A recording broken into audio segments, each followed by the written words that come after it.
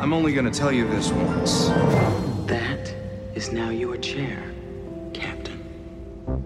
My friends, the great experiment. The greatest trick. Hidden trick.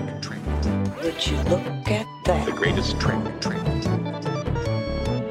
And you people, you're all astronauts on some kind of Star Trek. The greatest trick. Welcome to Greatest Trek. It's a new Star Trek podcast from the makers of The Greatest Generation. I'm Ben Harrison. I'm Adam Pranica. Adam, we have a guest today, a beloved returning guest. It's true. We never do this. Let's just let him out, shall we? Hell yeah. What's in the can? This is some very fine German lager from Knoxville, Tennessee. A little brewery called Schultzbrau, which I believe is what the Germans say for Schultz's brew. Yeah. Indeed. And Yeah, it's just delightful. Their brew pub looks like a castle, but it's made out of like concrete blocks. It's got crenellations of concrete blocks. Oh, yeah, or castellations, as some of us call them. were the blocks shipped over from the fatherland? On a boat? I just love thinking about what would be the fatherland of concrete blocks. Like Bayonne, New Jersey, maybe? Sure. Yeah, or wherever Brent Flintstone comes from. It's Adam Ragusea live from the greenhouse here on Greatest Trek. Thank you so much for joining us, the Goose. I'm so happy to be here. Did someone the last time that I was on this program try to like phase cancel out the background noise of my greenhouse? Why would they do that? I don't know, but it sort of sounded like it, and I was just like, it's just a greenhouse. It's okay. People know it's a greenhouse. There's bugs. There's fish. Listen, do you hear that? I don't hear a thing. Exactly. Well, you come from the NPR world where there's always like the sounds of a playground in the background to establish a sense of place. Yes, that's right. Right, exactly. Where the editors would not let you layer certain sounds, so you would have to like really kind of rustle the gravel underneath your feet while you were doing the stand-up. Yeah, it would be unethical to hear the delighted sounds of children enjoying a jungle gym. One other like big ethical rule like that was that you were not allowed to make internal edits of, well, I'll ask you, one person. So internal edits would be, subtractive edits within the quote, as opposed to just zooming in on the quote, going in and removing guts out of the quote, right? And one of the reasons why like public radio, everybody sounds so fucking smart on public radio is that they've been internally edited to hell. And all of their ums and uhs and false starts and everything that wasn't super smart has been taken out by an underpaid hero behind the computer. We've actually tried to do that on our show, but there's no audio left if you take everything that doesn't sound super smart out. We do call Wendy an underpaid hero, though. We do that constantly. Dude, Wendy is like... Wendy, if you're listening... I'm just going to presume that Wendy is... No, she's not going to listen to this episode. So, because somebody else is going to produce this one, right? So she's not going to listen to this one. Okay, so someone tell Wendy at some point that Adam said, it's so fun how her like authorial voice is now coming through in the edits and like, all the fun little interjections that are clearly Wendy speaking through the editing is super fun. And it's just delightful that she's just riding the sidecar in the two-sided motorcycle those don't exist. Yeah. No, I think that hers is fully a third comedic voice in the show at this point. And we really love that that's started to happen. But anyways, there's one person that NPR won't internally edit. Who's the one person NPR won't internally edit? It feels like the answer to your question, Goose, could be like a president of the United States. But if it's just one person, I don't know why one would get a special treatment over any other. Well, there's the fact that there is only one president at a time. That is one of the defining features of, our democracy. Oh. And in situations where there is more than one president at one time, we have serious problems. But yes, that is it. And the justification for why you weren't allowed to internally edit the president is that the president is so widely quoted that if a person hears a quote one way on NPR and then a different way on a different news outlet, then that would undermine their trust. And I'm like, that's a reason to never internally edit anyone ever. Like that we might get caught. That's your reason. It makes a really interesting assumption about the media literacy of your audience to say that. Well, there's that too. Exactly. Well, it's all so ridiculous. But I want to emphasize that I'm not like out here doing like a gotcha, airing the dirty laundry of public radio. Like the laundry is immaculate over at public broadcasting, and I wish them all the best. We'll leave that to Brooke Gladstone. It's important to have set the ground rules for the interview we're about to have with you, Goose. So, because it is going to be pretty hard hitting. We're going to be asking the tough questions, and we're not going to let you weasel out of things. Am I on the drumhead? First question: are you excited for the 2024 slate of things coming out from Paramount Plus that have the Star Trek label attached to them? I'm super excited to listen to you guys talk about them. I mean, it's so funny how amusing and I mean, how totally enjoyable your suite of programs is/are, even if you've not watched the shows that you guys are talking about, right? You guys are so good at keeping to the plot, as it were, making sure that you're telling the listener all the basic information they need to know about what happened. And you know, it's almost like what is the show to you guys? It's not like the script it's like it's like the show is the blanket that you two are weaving together, but what we're really here for is you guys chattering over the weaving. We're weaving the blanket while we're flying it. That's right. after 8 years, that's a heavily weighted blanket too. It's kind of become a death shawl at this point. Wow. So the plan for this episode is we'll do some Q&A stuff later, but I did want to go over everything that's coming up in 2024 because Wendy made us a great big list. You know the greatest danger facing us is an irrational fear of the unknown. Unknown. Black alert. Unknown. Black alert. It seems like the Netflix re-release of season 1 of Prodigy is happening. I guess it will already have happened by the time this comes out. It'll come out on Christmas of 2023, and then we're expecting season 2 to drop this year, but we don't actually know. And what is the state of Prodigy? So Prodigy season 2 was basically done when Paramount Plus canceled the show and removed Prodigy from its streaming service for some creepy tax reason. Mm-hmm.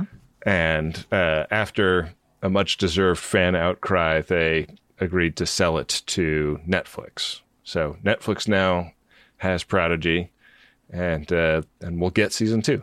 I mean, it would have been such a waste to not get season 2. Indeed. And I have shown several episodes of Prodigy to my kids. They have been delighted by it. Really could not speak more highly of that program. I think they're doing great things. Yeah, indeed. It's going to really screw up your algorithm, though. If I start watching a children's show on Netflix, my whole thing is blown. I got to set up a different profile, don't I? My God, you have no idea. You have no idea how wrecked my Netflix has been for 9 years now. Oh, that sucks. Have you thought about starting all over with a new profile? You could do that. Maybe. Maybe it's time. This has happened to my Apple Music, which I don't know if you can do profiles in it, because I play like lullabies and Raffi and stuff for Daron on the HomePod in his bedroom sometimes. And now, like, when I go to the new music tab, it's like rap banger, rap banger, rap banger, Raffi song, rap banger, Raffi song, lullaby. Alphabetically, that kind of works. Where it gets really interesting is when they get old enough to be able to talk to Siri, and then they ask Siri for one song, and then the Siri gives them a very different song. Very, very different song. Yeah. Like, do you have an example of this happening? The comedic effect? Perhaps the request for a Raffi song that instead delivered a rap banger? It's karma, because this is what we do as reporters. We always like press people for examples. So, well, can you think of a time when that happened? Can you tell me about a time when that happened? Right? And then you do the hourglass question, which is, what would you make of that? Which gets them to reflect. How'd that make you feel, Goose? No, they don't say how. No. He does not say how'd that make you feel, because that's touchy-feely. And there's like lots of people who don't react well to that question. Oh, yeah. Right? But if you ask people, hey, what'd you make of that? Then like anyone across any culture will be able to respond to that with something, they'll be like, oh, well, that was just the biggest motherfucking thing I'd ever seen, and then they'd have to bleep it because it's public radio, but they can internally edit it because it's not the president. I mean, unless the president was saying that's the biggest motherfucking thing I've ever seen. What do you think of that? What'd you make of that? President of the Federation in your seat of San Francisco? No. San Francisco is where the Federation is based. Paris Paris is the seat of the Federation. San Francisco is where Starfleet is based. Paris is the seat of the Federation. Correct. And isn't it kind of fucked that like one world gets both of those capitals? The Federation Earth is one among many. I mean, that's why Starfleet always gets the accusation it's a Homo sapiens only club. You know what? I always heard that line as a Homo sapien zoning club. And it still worked. Yeah. That line still worked. But also the founding members are the Tellarites, the Andorians, the Vulcans, and the humans. But you barely see Tellarites and Andorians in Starfleet ever. That's what I'm looking forward to. Come on, let's see those motherfuckers. Let's see the green ladies. The Vulcans have their own fleet. They're out there fleeting around. The Vulcan erasure in Star Trek is really something. Do you think there are embassies on other Federation worlds, though? I bet Paris isn't Surely. the only spot where business like that happens. I bet you go to Kronos, and they've got, the Andorian consulate building there, right? I bet the Andorian consulate building is a lot of fun. They got more than just three-breasted cats dancing in there. Specifically the one on Kronos. Yeah, exactly. Yes. Think of the scandals involving the security detail on Kronos and Kronos call girls. Oh, man. Absolutely. Oh, speaking of which, okay, so Discovery, Disco is ending. The endeth of Disco, the endeth cometh. Yeah, this season 5 will be the last season. We have an official log line. It will find Captain Burnham and the crew of the USS Discovery uncovering a mystery that will send them on an epic adventure across the galaxy to find an ancient power whose very existence has been deliberately hidden for centuries. But there are others on the hunt as well, dangerous foes who are desperate to claim the prize for themselves and will stop at nothing to get it. My power cannot be hidden forever. Bury me at your peril. Or you can go the way of the Hooshnak. Talk about hiding something forever. You're never going to find those guys. What if Kevin is what she found? That would be huge. Please. Huge if true. Yeah. Come on. I mean, we would have to hope beyond hope that Kevin imprisoned himself. Yeah. Right? And out of his guilt. Right. And he is unearthed. Who's more evil, Kevin or Emperor Georgiou? Who's got more bodies? God. I mean, eliminating an entire species, I don't think is something Georgiou ever accomplished, right? But she subjugated a lot of them. Could it? I was just sitting here thinking, who would I more like to see found as if Saddam found in his little hobbit hole, right? With his long beard. And I was imagining Kevin that way. But now I'm imagining Georgiou that way. And that's pretty fucking funny.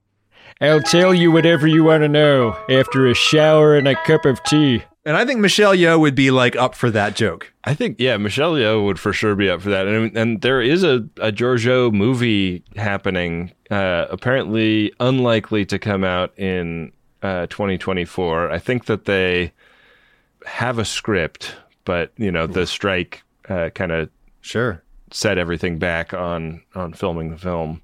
Also, I would think that Michelle Yeoh's negotiating power has increased substantially, like exponentially, since in the last few months. Yeah. Yeah.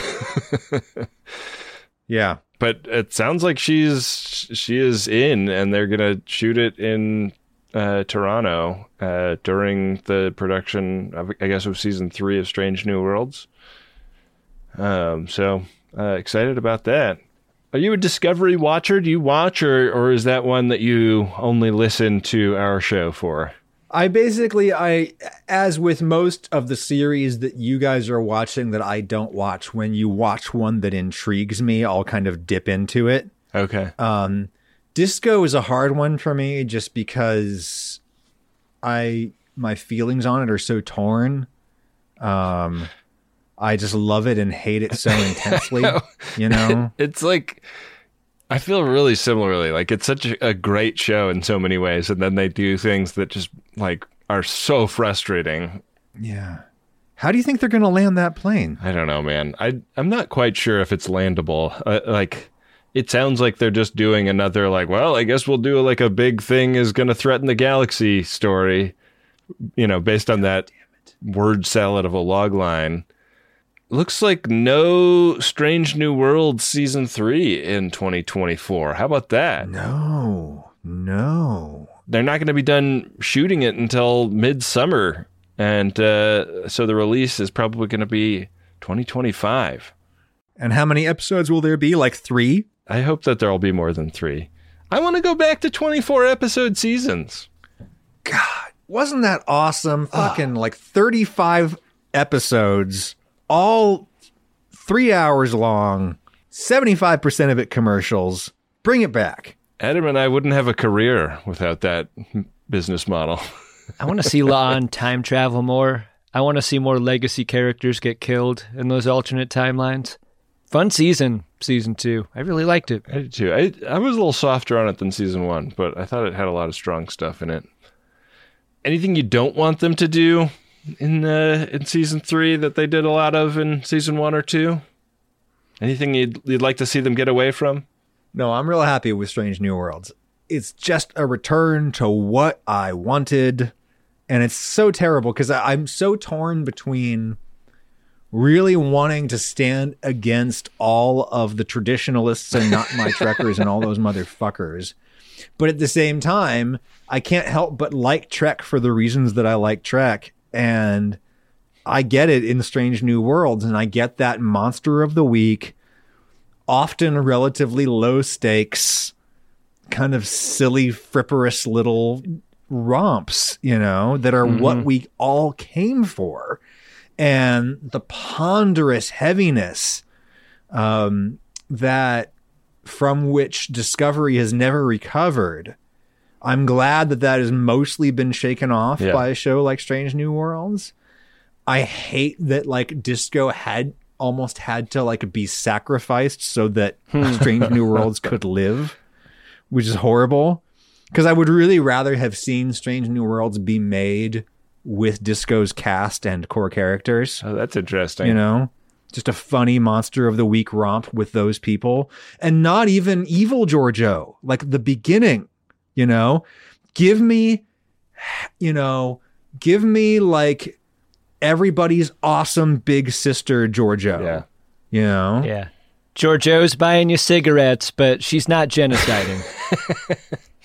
Right, exactly. And it's the thing that it's like the original sin of Disco that I can never forgive that show for, which is that it gave me the show that I wanted and then it took it away precisely to make me hurt. To make me feel the depths that I would feel with Burnham when she's in that prison ship, right? To feel as though, oh, this isn't your father's Trek. You know, Trek's been turned upside down. It's been made real, right? I mean, it was very effective, but yeah, like it's not quite what we're going to Trek for necessarily. No, I want fucking fun sci-fi romps that like are usually, you know, Trek is usually at its best when dealing with matters of ethics and culture and how it intertwines with matters of physical science. Give me those fucking stories. Give me Monster of the Week shit. And give me a world where things work and people have friction. Everyone has friction, but show me a world where people have achieved amazing things and can do amazing things together because they love each other. And that's what we saw for like 10 minutes in establishing shots in the pilot of Disco. You know what's occurring to me is, of all of the new Trek things, I think that the amount of funny Nuck in the costumes is probably the lowest on Disco. Do you think that has anything to do with, the tone of the show? Do you realize what you just breathed into existence, Ben? Like the Nuck indicator? Uh-huh. Some fucking nerd out there is going to make a Nuck indicator. Yeah. Like when you go to a sporting event and like the decibel meter needle climbs as everyone is cheering and screaming. Like this one has just a crotch getting more and more bulbous. It's just a moose knuckle, and it either points this way or it points this way. Yeah. It's that simple. I know that not everything is for everyone, and I'm fine with the choices that Discovery has made. I'm kind of sad that there's only one season left, because I think it could have used more time to realize its true potential. Like, I feel like this is a premature ending to a show that maybe was starting to figure itself out. Or if it had any hope of that, it's going to need more than 10 episodes, right? Like, imagine if we had canceled TNG on the basis of its first 30 episodes. Or 50. Like, the first 2 seasons are super uneven. Like, Disco is going to get the total number of episodes as TNG got in its first 2 seasons. Yeah, that's the thing. These shows, they just don't get enough at-bats, and it's not fair. Yeah. So shows today have less money per minute of runtime generally, right? And so I think that means that productions move at a sort of a brisk pace. But on the other hand, they're not on that weekly schedule, that treadmill that you're on when you do a weekly show. Right. Syndicated, and all of these people downstream are depending on you, and it has to be there. It has to be the exact right length and have the exact right holes for commercial breaks and all of that.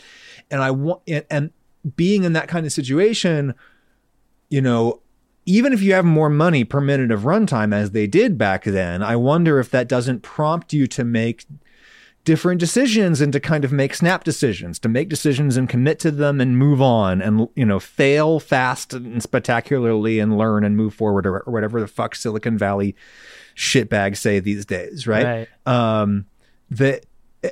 I wonder if that wasn't better for a show in the long run, as opposed to now, where like a lot of more time and money seems to get spent up front, kind of deciding what the show is going to be and how it's going to feel and all of that. Like, you need the certainty to get the buy-in from the people that you need it from, Right, exactly. Yeah. So, I mean, you think about late season TNG episodes that were like a show about Data's fucking cat, Yeah.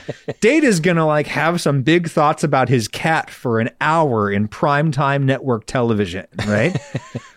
That's completely insane, but it's something that was made possible by the fact that like the syndication contracts had been written years ago, and the show that they made is the show that everyone was going to take, whether they wanted it or not, right?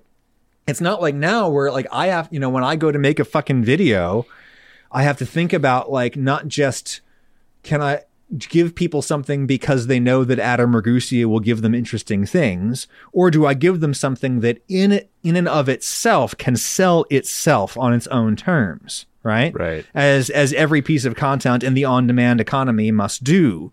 Whereas before, with the jam it down your throat like you're a duck being bred for foie gras, economy of media, where they just jammed it right down our throats like a big hot cock. Then we were willing to kind of take whatever, and we took they just squirted episodes about Data's cat down our throats, and we took it and it was awesome. We swallowed that loved shit. it. And now like that bond of trust is broken. Yeah, I've heard that, this may be apocryphal, maybe you can speak to this, Goose. I've heard that in pop music, like the logic now is you always try to get the hook as close to the beginning of the song as you can, and that's why there's no like long lead-in, tracks to, I guess... Start with the chorus, baby. Start with the chorus. Right, like specifically, I guess this applies to songs that they're trying to make, hits off the album. They're not like...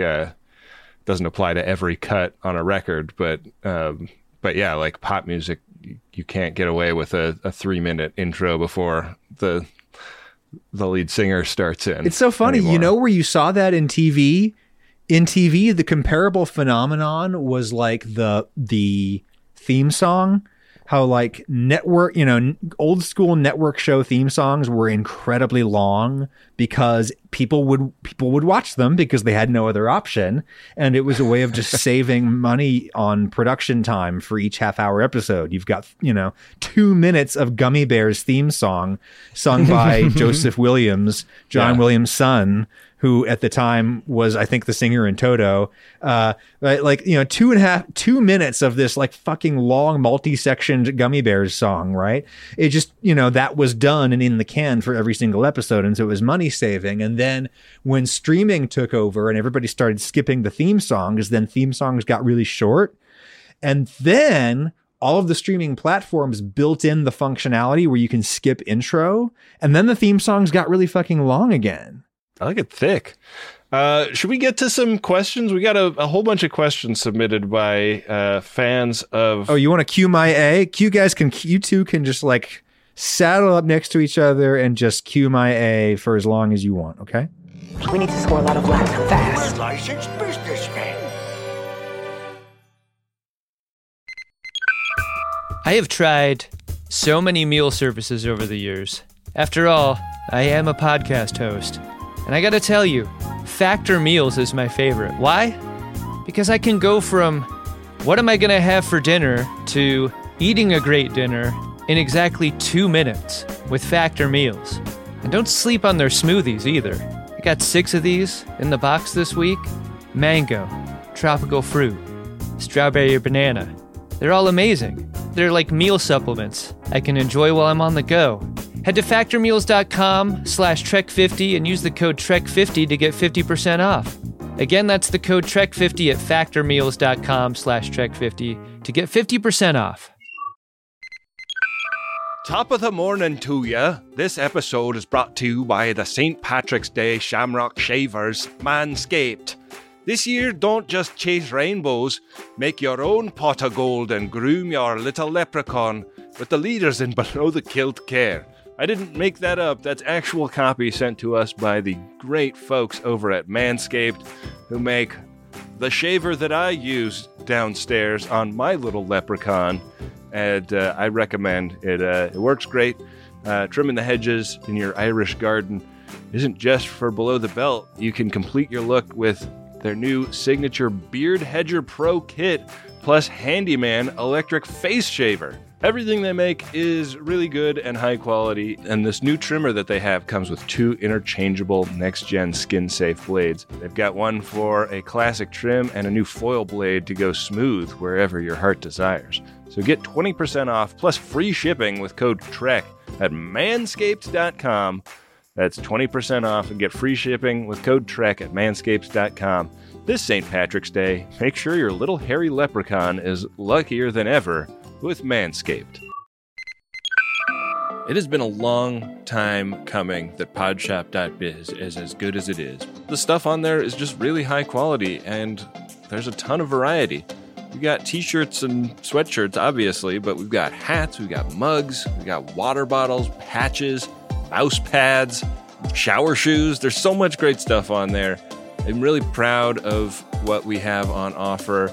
I'm proud that the store has a lot of really great size-inclusive options, and I think there's enough variety that just about any friend of DeSoto could find something that they'd really love to have in their collection at podshop.biz. So head over there and give it a look, why don't you?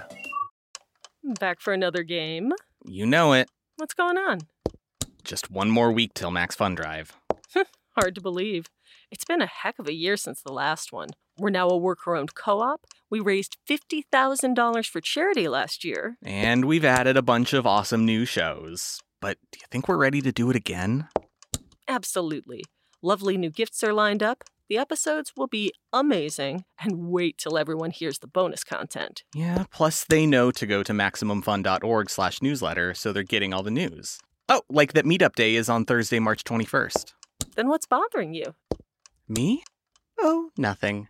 We're all set for Max Fun Drive to start on Monday, March 18th. I just didn't want you to see this coming. Check. What? Hang on.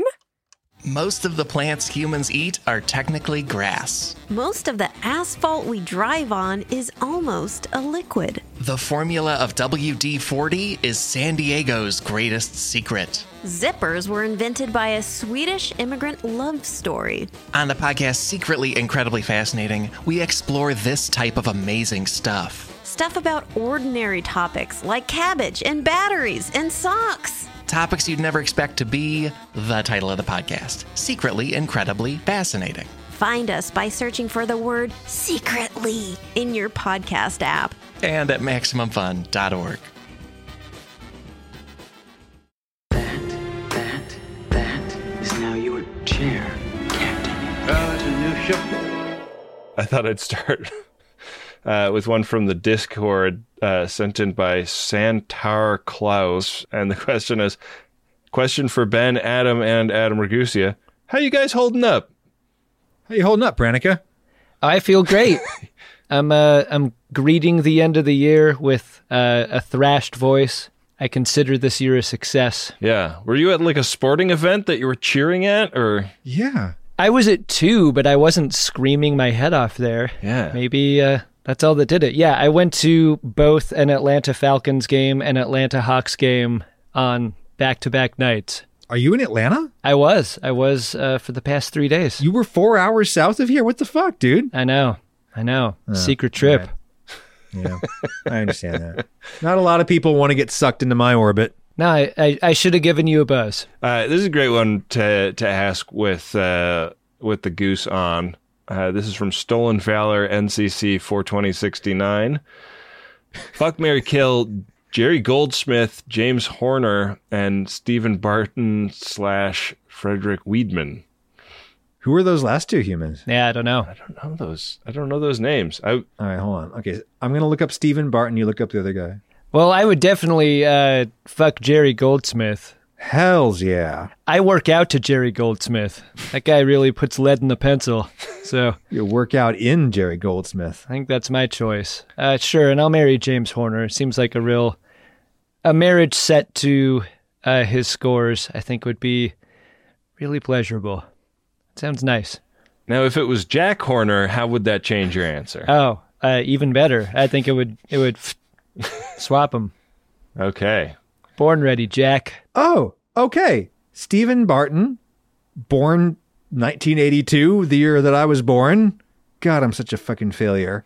Was the primary composer for season 3 of Picard. I didn't know that. Oh, yeah. And I guess Frederick Wiederman worked on it with him. Exactly. Oh, okay. There we go. I will say, I think you guys even mentioned this in your episode, but the cue when the ship comes out of the station in that penultimate episode was doing, I mean, it would really have to trip over its own dick in order to fuck up that moment. Like we feel so much in that moment, but holy shit, Stephen Barton and or Frederick Weidman definitely did his homework on that cue, even though he didn't have to, because anything, he could have played the fucking Benny Hill, fucking music when that shit pulled out of the station.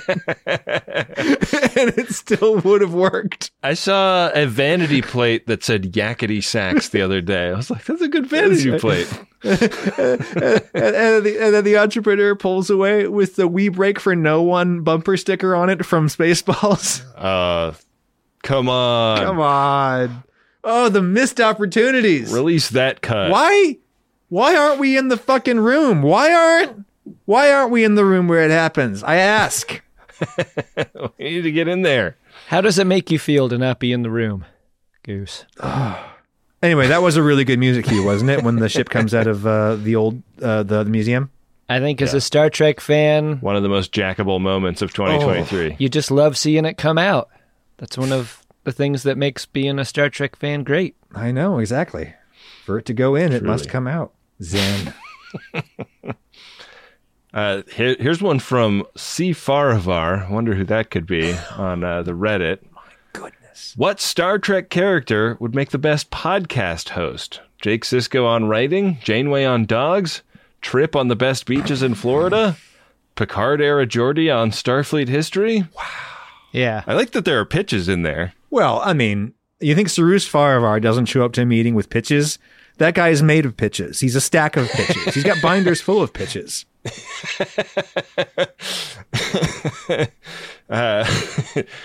Yeah, I mean, I like all those pitches a lot. I feel like In the Pale Moonlight has a very history podcast energy to it. Yeah. So hardcore history, but it's Sisko telling you about the Dominion War. Feels like it could be a lot of fun. Yeah. I've never listened to hardcore history, but I understand it's a very popular show. I mean, for a while, Neelix was doing the news on Voyager, you know? That seems like... right. That seems like a lane that he could get into, wouldn't you say? Yeah, no, Neelix needs to be like the guy... You guys ever listen to New Heights, the Kelce's show, Travis and Jason Kelce, the footballmen who are brothers, and one of them is dating Taylor Swift? I'm aware, but... Yeah, okay. So, yeah, they've got like their cute-ass intern, Brandon. I'm pretty sure I knew what you just asked. Yeah, I feel like cute-ass intern Neelix. Imagine if Neelix was editing the show and trying to make authorial interjections through his edits. Yeah. What would he do? I think he'd be great at that. Yeah. Which Austin Powers clips would he use in order to comment on the situation? You're not missing anything. I looked into it. I mean, I think the Doctor on Voyager, who is a character who loves hearing themselves talk, would be a good candidate for this. Just leave him on, alone, in the sickbay, prattling on. Oh, and speaking of that one professor that Picard talks about, who just keeps talking and talking in one long, unbroken sentence. That guy. I feel like the Doctor would find a place for himself in the fragile masculinity creator economy, right? Oh yeah. Yeah. Like that that hologram could sell a lot of boner pills. Yeah. Mark Peterson. It's a little easy, but honestly, come on. How great of an interviewer would Troy be? Troy would obviously be the Terry Gross of the 24th century, right? Yeah. Absolutely. Barclay's going to murder her, right? Like, on a long enough timeline, that eventually happens. Yeah, I mean, she survives to Picard season 3, but... Jesus. A Star Trek is a place that's a cat and mouse game between, like, a Barclay that's finally totally snapped. Yeah. And a Troy that's trying to get away from him. I would watch that shit. That would honestly be a really, really great and subversive piece of fanfic for somebody to write that would be like a great comment on whatever kind of fucking masculinity that actor represents with his bullshit. And telling it through a Trek story. That would be rad. It's Taken, but with Jonathan Frakes playing the character out for revenge. How would Frakes deliver the line, "What's in the box"? I don't have a Frakes impression. If you ask me to mimic Jonathan Frakes, my answer is going to be no way. All right, here's another one from the Reddit. Rudy Wills 1 asks, if you had access to replicated food that had essentially the same nutritional value no matter what you eat, how would your eating habits change? How often would you cook just for the fun of cooking? Would it matter if it were recycled waste as long as the finished product had the right flavor and texture? Please play Admiral Just for Men saying, it's pretty good for shit. It's pretty good for shit. Well, Rudy, I got bad news for you. But literally all of the food you eat now is already recycled shit. Great point. Sorry. I have to break this to people on the internet frequently that food comes from the ground. They're often shocked and dismayed. But yes, food comes from the ground, and so do we, and to the ground we shall return. Whether we are beamed there as into a solid planetoid, or if we simply decompose therein, time will tell. But what would I eat if, God, I mean... Yeah, I think the spirit of the question is, like, what's the thing you eat if there are no consequences? Right. Shit. I'm wondering, like, if I make, like, loaded nachos for myself out of the replicator and it's got nominal nutritional value, can I still get sick from just, like, a bunch of greasy pork and cheese going into my face? Surely not. This is what makes Janeway's choice of vegetable broth all the time so insane sounding. Like, you got to believe that's not for any sort of intestinal distress reason or whatever. It certainly can't be for taste. What is she doing it for? Well, here's the question. If I ate a whole pizza, but it was nutritionally equivalent to like an equivalent mass of broccoli, I mean, I can put away a whole pizza. That's fine. That's easy. This has happened many times. This may happen tonight. Would you be gassier or less gassy if you had an equivalent amount of cruciferous veg? Right. If that much fiber hit me all at once. Yeah. Oh, wow. Like, that'd be a cleanse. You're going to need the force field that goes over the holes in the bulkhead. Yeah. You know what's really, honestly, what's actually kind of fun about this question is that it forces us to consider what we would learn about ourselves if this set of facts comes to be, if and when this set of facts comes to be. What will we reach for when nutrition is no longer relevant and how it's going to make us feel for the rest of the day is no longer relevant? Right. Will we actually reach for the things? Will we actually just eat Skittles all day long?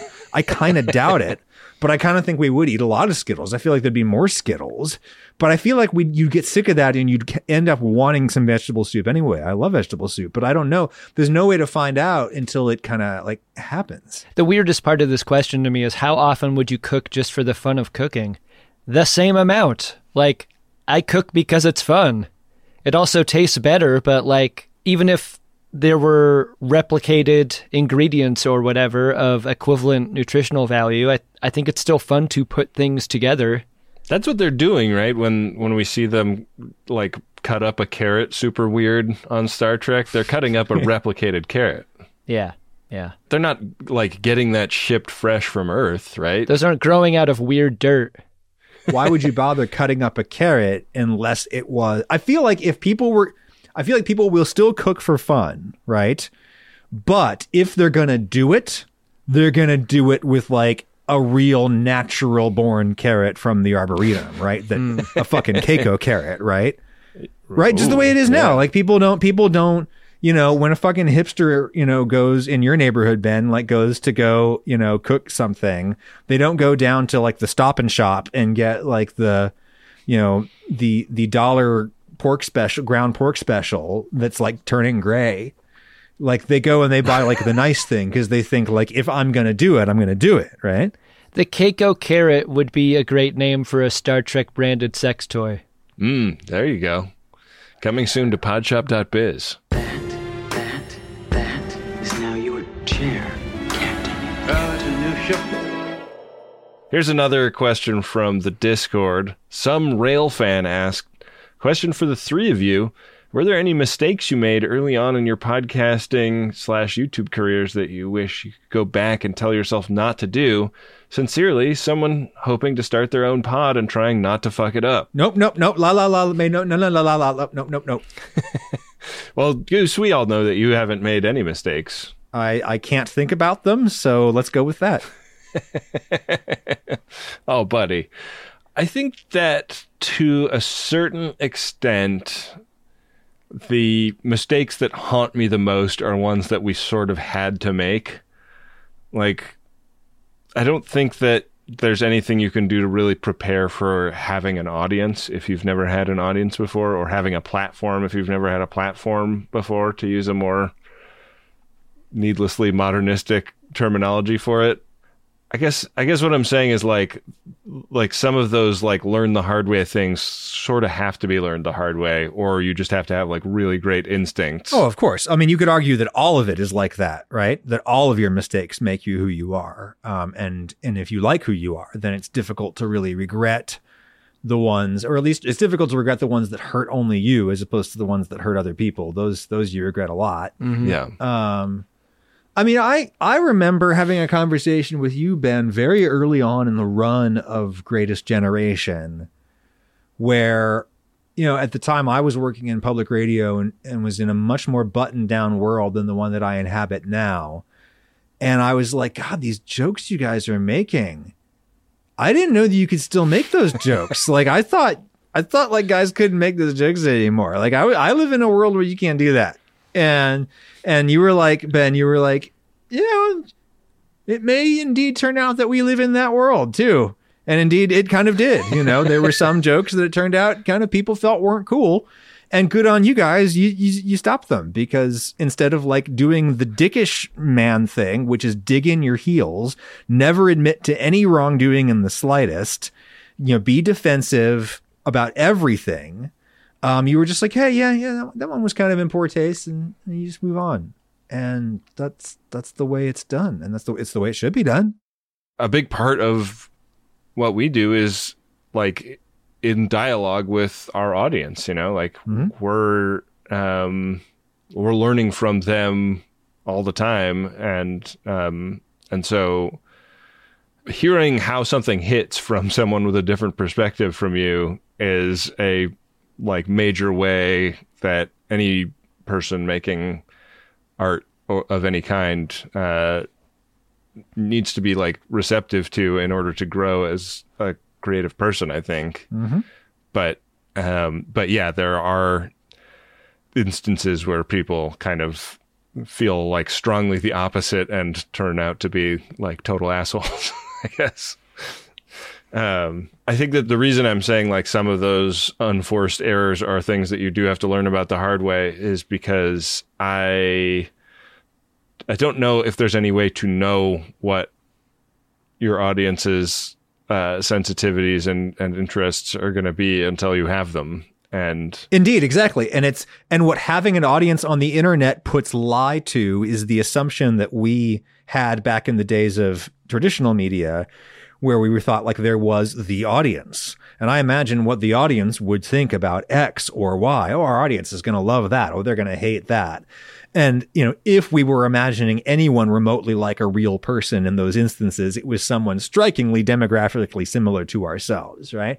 And then once you get a real audience of actual individuated humans on the internet, and you see that, in fact, oh, there's not one right way to behave or one right way to talk. You know, there's not one set of things that's in bounds and one set of things that's out of bounds. Generally, that's bullshit. All of that is culturally contextual. And among my audience, here we are, you know, I have found that among this group of people, these certain jokes are just kind of people, you know, kind of gross people out more than make them laugh. And this set of jokes, which would in no way fly to a general audience, would totally get you, quote, you know, whatever, canceled in mainstream people. When you make them in the context of like an Uxbridge Shimoda family of media properties, like you have this bond of trust that you have developed with your audience, where people understand the place that you're coming from. And also you have a sense of what their sensitivities are and what they like and what they don't, and what's funny to them and what's kind of gross to them. And you guys have masterfully learned that the only way you can, which is through trial and error. Right. But I don't think we've changed the show based on how much we think of the audience. Like I try to think of the audience as little as possible when we do the show. The lessons that I learn occur much later, you know? Like, I think I'm trying to make Ben laugh, and that's the whole point. Like, I can't do that and also moderate myself and still be an effective communicator. Like all of this is like retrospective, right? This is not a conversation we have with the audience. This is a conversation me and Ben have. And then if we're picking stuff up later or hearing about things later, like that's actionable. But I don't know about you, Ben, but like when I do a show, I'm not thinking about any of that. I can't think of any of that. Yeah. I wish I could remember who said this, but I was watching an interview with a director recently, and he was talking about like the Marvel films and why they've gotten so they've just become the texture of gray paste. And he was saying something along the lines of what you just said, like basically like an artist is creating art for themselves. And when you're talking about something that is created at a industrial scale by a company like Disney, like they are creating that for as many people as they can get to pay for a ticket. And so it doesn't wind up having the same value as something that an artist makes. Even if like they hire artists to make it, it's not quite the same thing. And like the thing that makes the show work has always been us trying to get a laugh out of each other, and me mostly failing. And I think Goose, like your show, like I think probably has a similar secret sauce. It's like something about the way you approach making a food dish and the way you think about like why you're doing things in a certain way and then presenting that in the way that you do is not about thinking about like how it's going to work for the audience. It's about you thinking through a recipe, I think. Indeed. And I think that generally my stuff is better the more I am myself and just let it all hang out and let it dangle. And that's honestly what was this person's name who asked the question? This is some rail fan on Discord. Okay. So person who's a fan of getting railed. My best advice to you is, aren't we all like, yes, we are all fans of getting railed. I love the railing arts. My best advice is like, don't be worried about screwing up. Just get out there and do it. Like I was successful at what I have been successful at in my life. I think in part because I was at a place in my life where I could not be precious about it. It was do or die. And I just dangled my bits out, from my balcony in front of all the people on the street below. And it happened. That's a thing that happened. I try not to think about it, but that is the way you get better really fast, is by making an ass out of yourself in public. Right. I mean, I would say to some rail fan that they're thinking about the audience too much. Like, they're thinking about fucking up too much. Oh, for God's sake, yeah. Just make the fucking funny show you want to make. Yeah, whatever it is. We've told this story 1,000 times, but like Ben and I made Greatest Gen assuming that no one would ever listen to it. This was the practice show for the thing that we would take seriously later. Yeah. And I think that meant everything. Which is so silly, because like when I first heard, probably from Cyrus Farivar, about the existence of your show, my first thought was, God damn it, that's like the best idea in the world. Why couldn't I come up with that? These guys, God, they must have just been cooking that for so long, because that's just so the idea. That's the idea that you bring to the game, man. That one right there. Yeah, and it turned out we were like the 40,000th pair of white dudes that had come up with that idea. You were better than all of the others, and that's what matters. You little so-and-so. Well, should we wrap up with one last question? Sounds great. Got to wrap it up, buddy. All right. This one is from the Reddit user Robs asks, can Adam summarize the film Cromwell in 8 words or less? You went on Bill and Robs' podcast, right, Goose? I did. You know what I did on Bill and Robs' podcast, which, by the way, so Bill and Robs, they have this very sort of, They have a very particular sort of audience support model where they basically only publish on Patreon through their Patreon, I think. But they did make their episode with me public on the YouTube. So if you want to go and watch it or listen to it, search Bill and Rob's Ragusea, Cromwell, anything in that word cloud should get you there. Where basically what I did just really, really baked to know till to next week. Baked hard like a twice baked biscuit, like a Zwiebäck. I was baked hard like a Zwiebäck during the taping of that episode, and I just talked at them for 2 hours. It was ridiculous about all of the things I know about the English Civil War period, which is a lot, and it was so fucking weird. But anyway, you know what I was doing in all of that? I was that was fanfic. That was friendly fire fanfic. Were you thinking of us during? Wow. I was acting out the friendly fire episode that a certain person's choices deprived me of. Well, 2 of the 3 hosts would have watched that movie. Oh, I think I actually got it onto the spreadsheet, but too late. Yeah. Too late. All right. Real last question from Delet on Reddit. If Ben and Adam Pranica are getting blown out an airlock in their cameo appearance on Star Trek, what would Adam Ragusea like for his cameo? Just walk on roll. Presumably you don't have any lines. You've won a contest. I think the replicator should be involved, right? That would be fun. That winks at the fans. I feel like that's promise of the premise stuff there. If you're going to have Adam Ragusea on your Trek program, there has to be something with the replicator. Could it be a thing? We've established that the replicator can beam food to your plate for you to eat, and it can beam digested food out of your bowels. Right. What if they got it reversed somehow? What if something happened? They beamed a turkey dinner directly into my intestines, or Yeah,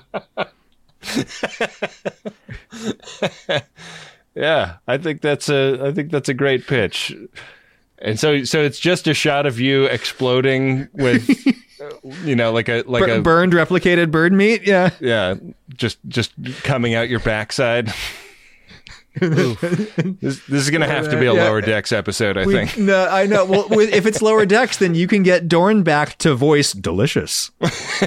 Absolutely. He'd pick up the phone too. Yeah. Hell yeah. You can just sample that shit. I mean, I'm sure you have to pay him residuals, but yeah.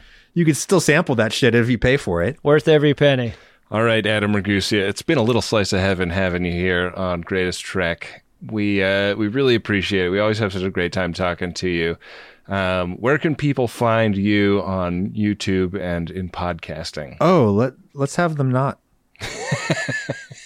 Can I just drop through a trapdoor in the floor? Yeah, you can do that. That's really what I'd like to do.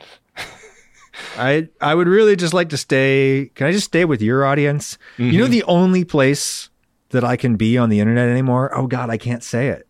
I can't say it because I'll ruin it. But it's a FOD space on the internet is the last place that I have where I'm the person that I was before all of the other stuff happened to me. Right. It's like my family and this one kind of FOD forum where we talk about things of mutual interest. And God, it's wonderful. It's the best. I love you people. I hope people do not search Adam Ragusea in the search bar on YouTube or their podcast app in that case. That's so good.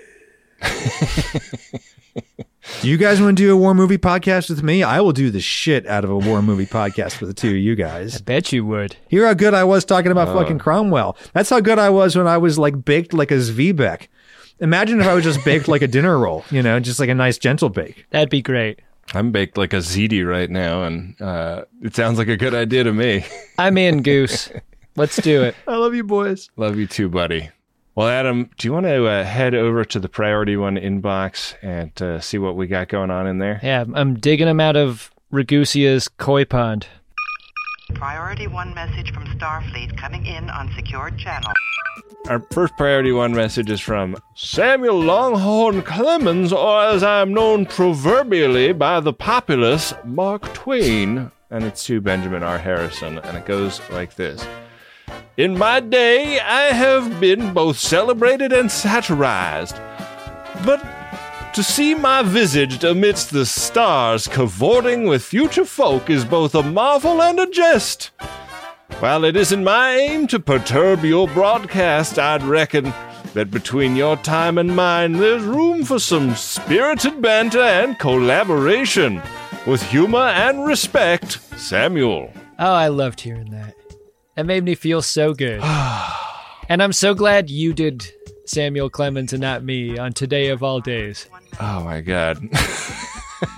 I just don't feel like my voice could take it. I'm like really hate performing that impression. Whatever it takes. Yeah, I guess so.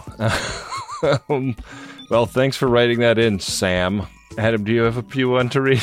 Oh yeah, check it out, Ben. It's from Dave in DC, and it's to all FODs everywhere. I don't know if this message is also read in Kevin's voice, so I'm just going to read it straight. Okay. It sounds like a safe choice. On a recent episode of the show, Adam encouraged friends of DeSoto to attend live shows solo.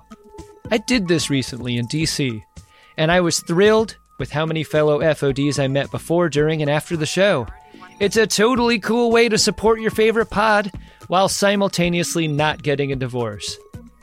Dave in DC, this was my point all along. My wife and I go to movies separately all the time. Go consume the thing that you like without fear of, like, bumming out your special person. That way you're both happy, doing the things you like to do. Good job, Dave in DC. Yeah, good work. Congratulations on not getting a divorce. Marriages work. I love knowing that those hangs are as fun for everybody else as they are for us. Because that is just a special Agreed. feeling. If you'd like to send a P1, it's MaximumFun.org/Jumbotron to set it up. It's $100 for a personal message and $200 for a commercial message. And they really help keep the lights on around here. Well, what a great time we had with the goose today, Ben. Yeah. He's a busy dude. The one segment left, and that is Warning Bois. Prepare a buoy and launch it when ready. Warning buoys. An emergency buoy. A warning buoy. Boy, we've had a ton of Warning Bois. I think especially surrounding the release of our 500th episode of Greatest Gen and our 250th of Greatest Trek in the same week. Sure. We got so many of them. I'm going to read one here. This is on Mastodon from Dan Shorst at mastodon.social. To celebrate Greatest Trek's 500th episode of Greatest Generation, here's a joke that true viewers of the pod will appreciate. And it's a quote from Worf. Humans do the helicopter. Klingons do the Chinook. Behold. And then it's just a screen grab of Troy and Dr. Beverly with their jaws dropped, looking off camera. So you can picture Worf showing them the Chinook. That's what happens when you send a meme through Warning Bois. You get the description of the visual. Big fun. Yeah, I liked it. You have a friend that flies Chinooks. Do you think that's accurate? Oh, yeah. I mean, I would assume that they would counter-rotate. Mm-hmm. That's the big trick. It's like double Dutch jump ropes, you know? Precisely. Yeah. Yeah. And Worf is just doing that for his coworkers. Mm-hmm. What the hell, Worf? Yeah, that's an HR violation. I mean, I guess they're all both like his healthcare professionals as well. So maybe they are the ones that asked for his pants to be off. Maybe the medical condition is that they were turning in the same direction. Right. Yeah. And he needed to get that fixed. Just dropped in to see what condition his condition was in. Yeah. Well, thanks to everyone who goes on a social media website or onto Apple Podcasts and leaves a nice review of the show, spreads the word, helps us get up there in those algorithms, and we super appreciate it. Sure do. All right, well, we're going to leave it from here with the hands of our capable editor. We really appreciate everyone who listened, and especially everyone who tuned in and watched on the YouTube. We're trying to grow our little YouTube channel here, and every so often we get an idea for an app that would work great on one, and So if you wanted to see what our faces looked like while we were doing this, check out the YouTube channel. Lucky you. All right. Bye-bye.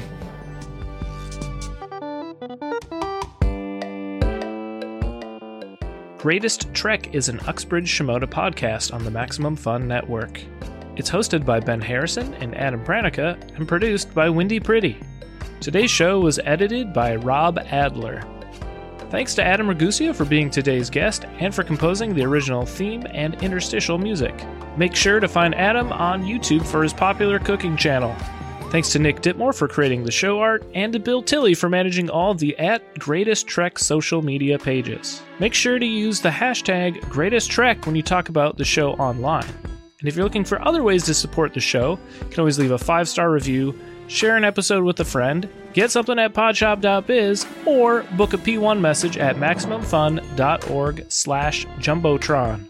Thanks for listening. We'll see you next week on Greatest Trek.